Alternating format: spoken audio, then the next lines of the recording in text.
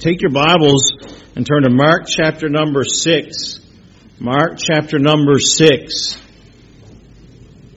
Mark chapter number 6. And we're going to start reading in verse number 35. I got to pass along a very heartfelt thank you for the wonderful vote on Sunday. And it's beyond, I'm overwhelmed by the support. And I'm very excited about what the Lord has in store. And I know I sent out an email later this week that just asking you to pray for some things. To pray for us as we go through this transition and pray for going forward, just to help things will come together. Pray for my health and safety and my family as well. As it's all when you get really busy, isn't it easy to get sick? It's easy for me to get sick anyway. I can't speak for everybody else, but just appreciate your prayers in that regard. And let's be praying that we'll see more folks come to our church and more folks get saved. Amen. I'm really praying for that. I want to see folks come to know the Lord Jesus Christ as their Savior. So let's be in prayer about that. So this morning's message is the Lord of the small things. That's the title of my message. The Lord of the small things. Let's start reading in Mark chapter number 6 and verse number 35. And when the day was now far spent, his disciples came unto him and said, This is a desert place, and now the time is far past. Send them away, that they may go into the country round about, and into villages, and buy themselves bread, for they have nothing to eat. And he answered and said unto them, Give ye them to eat. And they said unto him, Shall we go and buy 200 pennyworth of bread, and give them to eat? And he saith unto them, How many loaves have ye? Go and see. And when they knew, they said, 5 and 2 fishes. And he commanded them to make all sit down by companies upon the green grass. And they sat down in ranks by hundreds and by 50s. And when he had taken the 5 loaves and 2 fishes, he looked up to heaven and blessed, and brake the loaves, and gave them to his disciples to set before them. And the 2 fishes divide he among them all. And did they all eat, and were filled. And they took up 12 baskets full of fragments of the fishes. And they did eat of the loaves were about 5,000 men. Let's look to the Lord in prayer. Dear Jesus, thank you for another time we have this morning to be together. And Lord, I pray this will be a profitable time in your word, Lord. Encourage us to face what's before us, to help us understand how great you are and how much you care. Lord, allow this to be a great morning and a decision in our hearts and lives. In Jesus' name, amen. The Lord of the small things. When we think of God, our God, we think of Him in terms of great, marvelous, wonderful, maybe beyond our description, glorious. He is the God of this awesome creation, beautiful creation. He spoke creation into existence. By a word, He made what we see and feel and hear today. He spoke it. It's amazing. He sent His word through human instruments to give us a record for us as humans, as men, which is inspired and perfect, and today we have it and it's preserved. Amen? I don't have to wonder if there's anything else that God wants to add. I know it. I have it. God sent His Son into this world to die for sinners like me and you. He provided a way to be saved through Jesus Christ dying and raising again the third day. He would, if we would accept Jesus Christ as our Savior, He would adopt us into His family at that moment, that instant. And we have a security in heaven forever when we take our final breath, or when the Lord calls us through the rapture, through returning with Him in the clouds of the air. That's amazing. It's amazing. And there's no question that we serve a God who specializes in the impossible. He is miraculous. He saved you. That's a miracle. Amen? Saved me. It's a miracle. But I want to point out some things about the Lord of the small things. He's a God who moves in big ways, but God is also a God who's able to take the small, insignificant things of this world and use them for His glory. He does that all the time. This passage before us reveals that truth. As we watch Jesus feed the multitudes, we need to remember the one who accomplished that day is our Lord, and that Lord, Jesus, is the same today as He was way back then. His power has not faded. He has not grown old. He's not diminished. He's still the same. In 2017, as he was down that day on that green grass of the hills of Israel, he's still the same. He's the Lord of the small thing, and he wants to use the small thing today. By the way, this miracle here of the feeding of 5,000 is the only miracle that I know of. You can prove me wrong. Check it out. That'd be good for you. Get in the Bible, check it out, see if I'm wrong. Is the only one that's recorded in all four Gospels. It's the only one that I know about. That's pretty interesting. First of all, He is the Lord of small fears. He is the Lord of small fears. The people had followed Jesus to the other side. We saw that last time we looked in this portion of Scripture as we've been going through it. They followed Him from all around the shoreline. And Jesus spent the day with them teaching in verse 35, and when the day was now far spent. So all day the Lord had been teaching. That must have been amazing. Sit around Jesus' feet and hear Him teach and preach. And now the disciples come to Him and interrupt, and they demand the people be sent away. And the disciples came unto Him and said, "This is a desert place, and now the time is far past. Send them away. They may go into the country around about, into the villages, and buy themselves bread, for they have nothing to eat." Demanded they send them away so they could find food to eat. These men were afraid that the people would not be able to find food as the hour was growing later. And evidently they were tired, and they were hungry themselves. And I think it's the right assumption to think that the people would be. After the crowds had followed Jesus, as soon as He left the other side, they all taken off after Him around the coastline. I didn't think, obviously they didn't stop to make a lunch before they left. Can you remember as a kid, something really exciting happens outside and you, out the door. You're gone. You don't think of anything else but that event. Anyone ever happened to? Maybe you don't even want to say that happened to me this week as an adult. But at any rate, it happens. And these people are very similar. And I understand I would probably have been the same way. Jesus here, I'm gone. I'm not even thinking about lunch. I'm not thinking about anything else. I just want to go hear Jesus. And they ran out the door. Now they're 10 miles away from home, or they're maybe even more miles. And they're in a desert location. There's not much around. There's no food to be found. There's no Tim Hortons around. There's no fast food establishments around the corner. The disciples said, "Lord, you preached long enough, Lord. Dismiss the service. Say amen and get these people home." The disciples were filled with doubt and fear. If Jesus keeps this up, none of them are going to get to eat. Now, you all know how much I like to eat. I love food. So if I was among the 12 of those disciples coming to Jesus saying, "Lord, you need to send them home and get some food," I'd be like, "Amen. Let's go, Lord." I'm just telling you how I would feel. I would. I know what I'm like. But they came with fear. They came with fear. Expressing doubt. Let me ask you a few questions. Do you ever look at a situation you face in life and you become afraid? I'm talking about your life now. I'm talking about your neighbor right next to you, the person in front of the pew. I'm talking about you.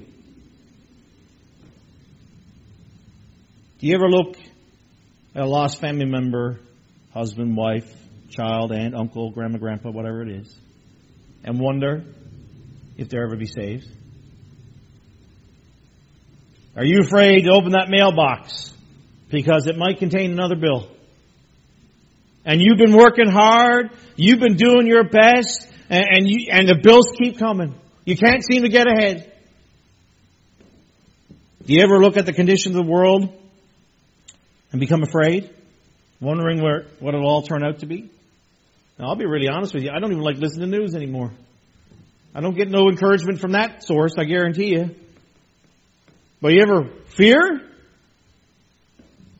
The answer is yes, we all do. We all do. Being afraid of the unknown is part of living in this world, right?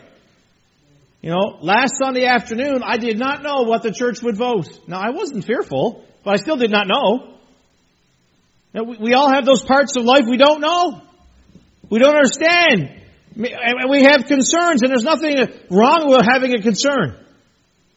You see something that maybe is not quite right. I know this past week I was in Ottawa for a National Pastors Conference, And I had some friends from Newfoundland up and from out west, and we were talking about some things and concerns about church, how we should be moving forward, and in general terms, not specific, and just in life, and sharing those concerns. He was telling me about his, I was telling him about mine. There's nothing wrong with concern. But the problem is fear and worry. The problem arose when the disciples, in the presence of the Lord of glory, they were worried. They were in fear. And to their eyes, He could not handle this situation. It looked impossible. They were not coming to Jesus in faith. They were coming to Him in fear. They were saying, Lord, this problem is greater than you. We don't think you can handle it. You better tell these people to go. And if you don't, there's going to be trouble. This morning, you may have never said those exact words, but we probably have acted in the same manner as the disciples many years ago. We fret and we worry over problems. We're filled with doubt concerning the Lord's ability to take care of us, to solve them. You know, worry and fear, anxiety is a big deal in our world today, if you didn't know. It's a big deal. Now, this following information I gave you is from WebMD. Now, let me give you this little parentheses here. Do not diagnose yourself on WebMD, okay? Because you will find you have 17 different diseases and you'll probably die within the next 7 minutes, okay? No, this is just some information I found, and going forward. The information was chronic worrying can affect your daily life so much it may interfere with your appetite, your lifestyle habits, your relationships, your sleep, and your job performance. That's what worry can do. And you can't even touch that, can you? That's an emotion that can overwhelm you. And many people worry so excessively, they're actually considered anxiety-ridden. That's the term the medical world gives them. And they seek relief in a lot of harmful lifestyle choices and habits, overeating, smoking, using alcohol and drugs. That's the way some people, when they're so high in anxiety, that's what they do to reduce that level. You know, today in North America, there's over 40 million people like that, prescribed, giving drugs, or doctors are helping. That's beyond those who don't go to a doctor. That's a lot of people. That's more than our country. All right? That's a lot of people who are dealing with that issue of chronic worrying and anxiety. Instead of coming to Jesus with a heart that says, Lord, I believe in you. I know this problem is too big for me, but it's nothing for you. It's nothing for you. You can carry your problems around and let them drain you spiritually, because that's what will happen. And listen, I'm preaching to myself just as much as I'm preaching to you, because I could be really worried. I don't have a problem getting to the worry spot. You know, some people, you may say, well, Pastor Hawcock, you're so relaxed. Listen, I have to make sure I go to the Lord and say, Lord, help me, because I will worry. I will get very anxious and concerned, and beyond concern, I'll doubt. And if I don't watch it, it'll drain the spiritual batteries real quick. Real quick. And I'll remind you that worry is a sin. Romans 14:23 tells us. And I also remind you that the Lord has commanded us to trust in Him in times of fear and to refuse to allow it to have a place in our hearts. In Philippians 4:6, be careful for nothing, but in everything by prayer and supplication with thanksgiving, let your requests be made known unto God. We need to come to Him. Our Savior is the Lord of small fears. Now, I know you might say, well, Pastor Alcon, you don't know what I'm facing today. The problem that I have, boy, it's very significant. It's not little. It's not little. When I wake up in the morning, it's there. When I put my head to the pillow, it's there. And I can hardly sleep at night. And it's all around me, and I can't get away from it. And I come to church, and I get a little bit of relief, but it's all, it can encompass me. It's anything but small, Pastor Alcott. That's the same attitude 10 spies had when they went into the Canaan land and saw those giants. Back in Numbers chapter 13. It was an attitude of, I don't care who God is, that's too big. That's too big. And regardless of the fears you may have today, And I'm not trying to downplay it and say that the situation is insignificant, but it's insignificant compared to God. It is. It's insignificant compared to God. He created this universe by His mouth. He spoke it and it became. You think your problem's too big for Him? He can meet your need. If He can keep Shadrach, Meshach, and Abednego through that fiery furnace, He can help you through your problem. If He can help David slay Goliath, He can take care of you. If He can calm the storm for the disciples, which we've looked at before, He can take care of you. If you know Him as your Savior today, He can take care of you. Aren't you glad for that? He's there. He loves you. He cares for you. Whatever your fear today, bring it to Him and leave it in His hand. He is more than able to take care of you. I love this verse in Ephesians chapter 3 verse 20. Now to Him that is able to exceedingly abundantly above all that we ask or think, according to the power that worketh in us. That's encouraging for me this morning. Oh, listen folks, I'm excited about being your new pastor, but at the same time there's a big weight of responsibility. And it'd be easy for me to get in that worry category real quick. And even this week, as I was preparing this message, like, Lord, you want me to preach this? I'm preaching to myself. I'm preaching to myself. You can do exceeding abundantly all that we ask or think. You can do it. Number 2, He is the Lord of little faith. He is Lord of little faith. And verse number 37. He answered and said unto them, Give ye them to eat. And they said unto Him, Shall we go and buy 200 pennyworth of bread and give them to eat? And He saith unto them, How many loaves have ye? Go and see. And when they knew, they say, 5 and 2 fishes. When Jesus hears the fear of His men, He says, well, feed them. Feed them. If they're hungry, give them something to eat. This command is immediately met with an expression of absolute unbelief. Absolute. Now from John's Gospel, we get the same record of this event. And we know that Philip was the one who spoke these words about, 200 pennyworth of bread. That's not enough. I mean, and that's impossible. I can almost see your expression. Has someone come to you and asked you to do something that you thought was impossible? When that happens, you don't look at and say, okay, sure, no problem. I'll take care of that. No, you know what happens usually is like, what are you talking about? Did you bang your head this morning? I can't do that. That's impossible. And I can almost see, now they weren't being disrespectful to the Lord, but I can almost see Philip's face like, this is impossible. You probably see, you get some of your friends who, they look at you, that's impossible. Some of those disciples were probably doing that. Now, a penny refers to a denarius, which was a day's wage for the average worker. It would take an average worker 8 months to earn the amount of money Philip's talking about here. It was more money than they could say, okay, we're having ourselves an offering now, and then we're going to go over to that store and we're going to get some food. No, that wasn't even enough. If they did get that much money, it was hardly enough just to give them a taste. It's impossible. Jesus said, feed them. And the disciples were like, we don't have the resources. This is a problem we can't solve. We see the problem. No food. We see the people. There's lots of them and still no food. Lord, and there's no food around. It's impossible. They considered the problem. They summed it up and they said, impossible, insurmountable. This supper will not happen. It didn't matter that they had already seen Jesus turn the water into wine. They'd seen Jesus heal the lepers. They'd seen the Lord heal the maniac of Gadara.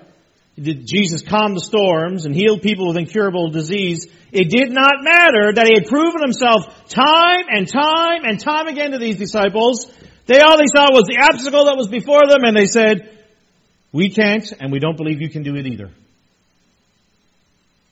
Now, before we get really upset with the disciples, I could get really upset with them, couldn't I?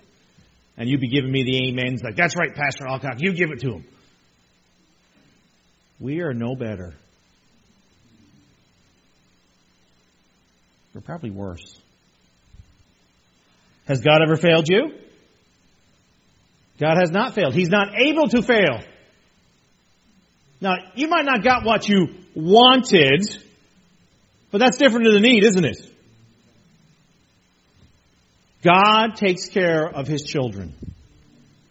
Didn't He save your soul and change your life when you ask Him by faith? You just simply accepted what He gave, and He changed you in a moment. Hasn't He given you assurance upon assurance that you belong to Him? Isn't our Father a great Father, our Heavenly Father? To continually tell us through Scripture, you are mine, you're mine, I love you, I hold you in my hand, you're a child, I adopt you, I make you as a son and daughter of the King. I mean, He continuously tells us that. Can't you think of, as being a parent, or maybe as an uncle or an aunt, you're encouraging that nephew or niece or your son and daughter, I love you, I care for you, you're part of my family. Hey, we respond to that as humans, don't we? We need it. I'm so glad that my parents didn't tell me for 18 years, yeah, Mark, you're adopted. We really don't know why we adopted you. I wouldn't really feel too secure, would I? But our Heavenly Father continually tells us, I love you. I care for you. You're part of my family. You're part of the kingdom. I love you. You're a son and daughter of mine. Continually tells us. Continually tells us. Ephesians 2:8 says, for by grace are you saved through faith, and not yourselves, it's a gift of God. You know, our faith was small when we accepted Jesus Christ as Savior. You know how small our faith was? We just received the gift. That's all we did. When we found out that we were lost, we found out someone told us that I was lost on my way to a crisis eternity and up in a place called hell, and someone told me, but there's some good news. Jesus Christ died for you, and if you accept and repent of your sin and accept Him as your Lord and Savior, you'll be saved. All the faith that it took for me was to say, well, I repent of that. I need Jesus. Please, Lord, take me. That's all. He did the rest. Because I didn't have to do a 12-step process to get saved, did I? No, immediately. Once I accepted Jesus Christ as my Lord and Savior, I was saved. That little bit of faith you had touched the boundless grace of Jesus, and you are saved forever. That's amazing. That's amazing. It doesn't take great faith to get big answers from the hand of the Lord. Matthew 17:20 says, if you have faith as a grain of mustard seed, ye shall say in this mountain, remove hence to yonder place, and it shall move, and nothing shall be impossible unto you. Now, this verse in Mark chapter 9, we're still going to get to that in the weeks ahead, but it's a father of a young boy who's possessed.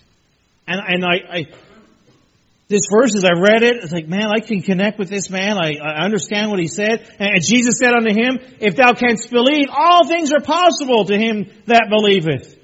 And straightway the father-child cried out and said with tears, Lord, I believe, help thou my unbelief. Have you ever been there? You know you trust the Lord, but you're like, Lord, help my unbelief. It seems greater than my belief. Help me. When I read that scripture, like, oh man, I understand where he's coming from. I'm there too sometimes. Help my unbelief, Lord. God will honor faith. The Lord will honor little faith. And we've got to come believing. He won't honor unbelief. He'll honor those who believe. Even though our faith might be small, He'll honor it. Now this week, I was dealing with some things in my own life and helping people. And this next statement really hit me this week. When we act like the disciples and look at the problem instead of the problem solver, we can expect nothing but failure. When I get so focused on the problem that I don't look to the problem solver, I will fail. I need to look to the problem solver. And I'm not saying that it's a magic bullet that the problem's instantly solved. No, but He'll give me grace, He'll give me strength, and He will provide. I've seen it dozens and dozens of times, and we can see it in God's Word as well. Those who stepped up by faith, Gideon and his 300. Wasn't that a step of faith? Like 10,000 men to go against the hordes that were in Israel at that time? I would think that's not nearly enough. Then he gets to 300. Yeah, I don't know if I would still want to be in that group.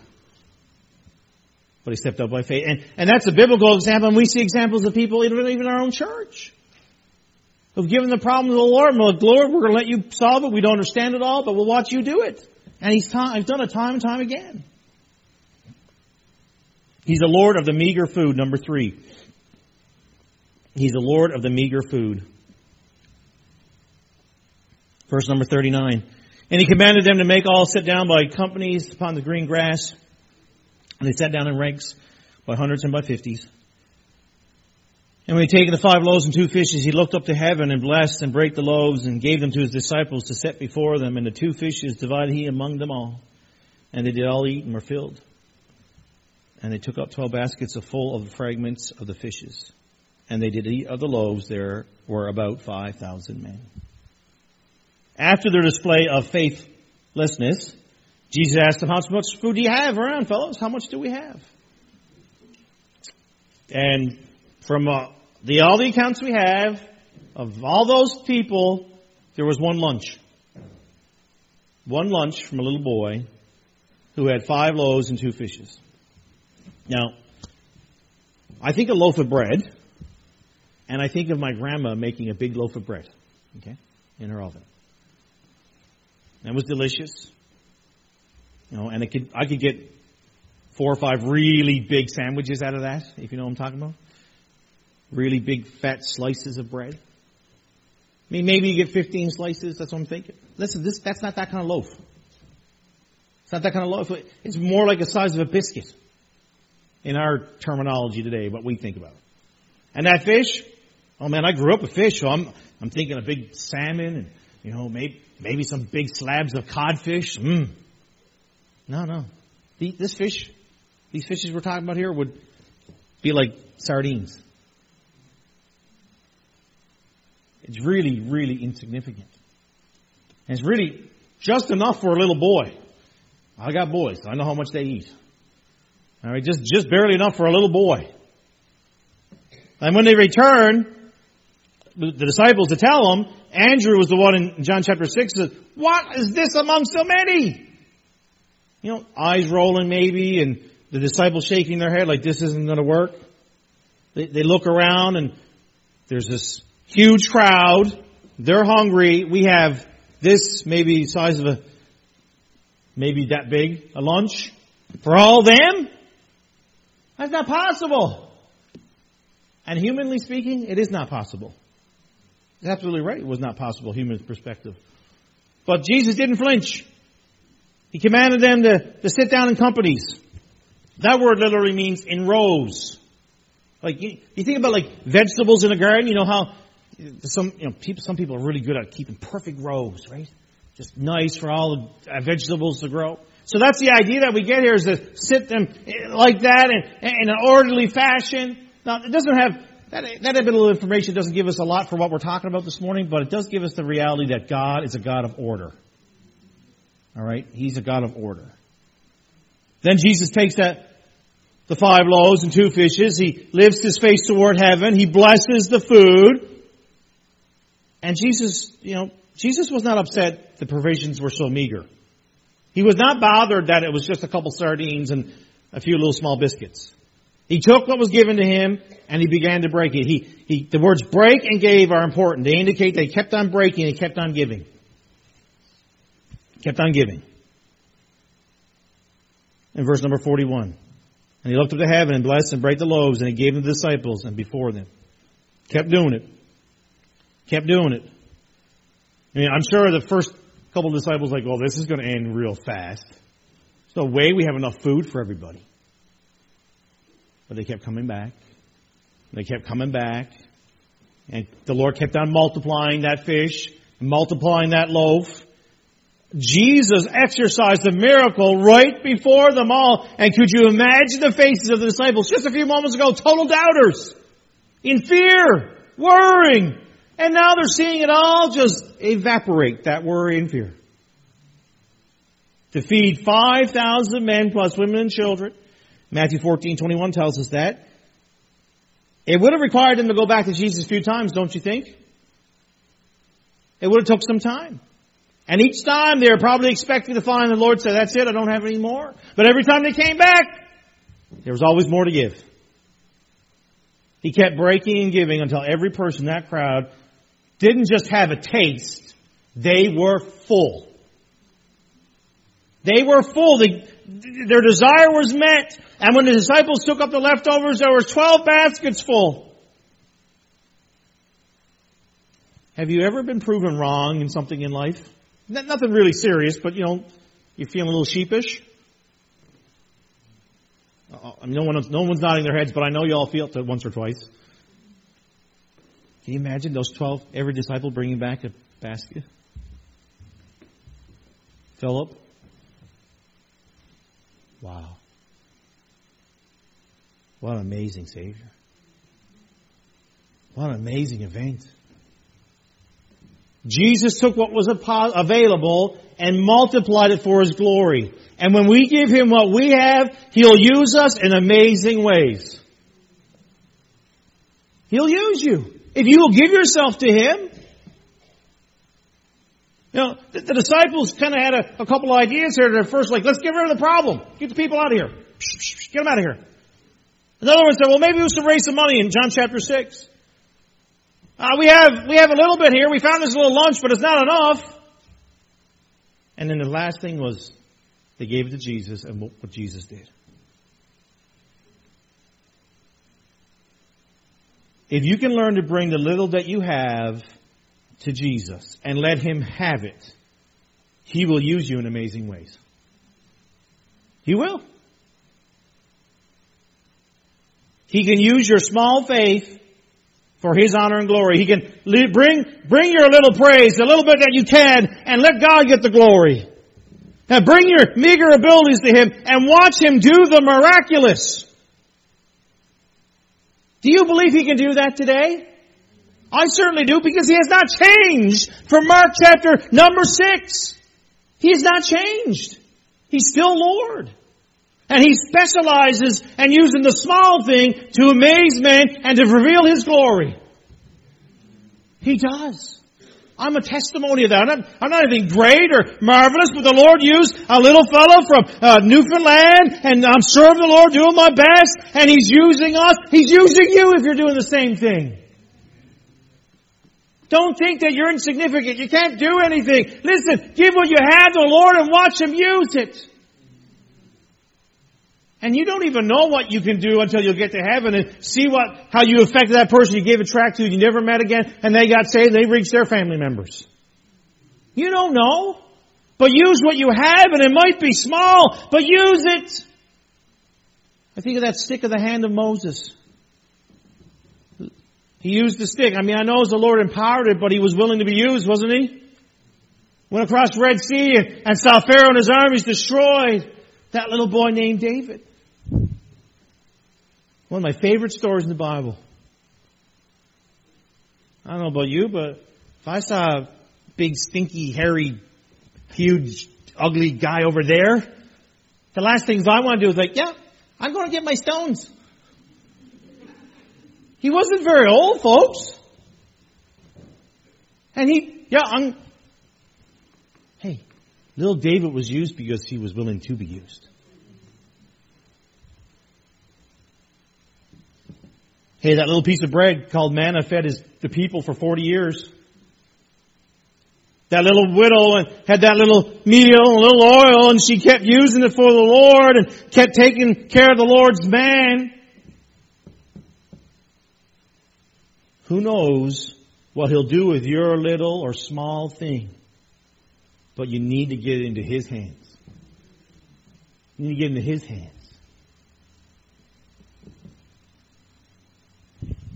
Do you have something that you're holding back? No, I'll keep this for myself. I really can't use this. No. Give it to Him and see what He will do. You can be part of transforming someone else's life. You're saved. The Lord has transformed you. But you give that what you have and see someone else transformed. I think the story of D.L. Moody, was a shoe salesman, and his Sunday school teacher came in.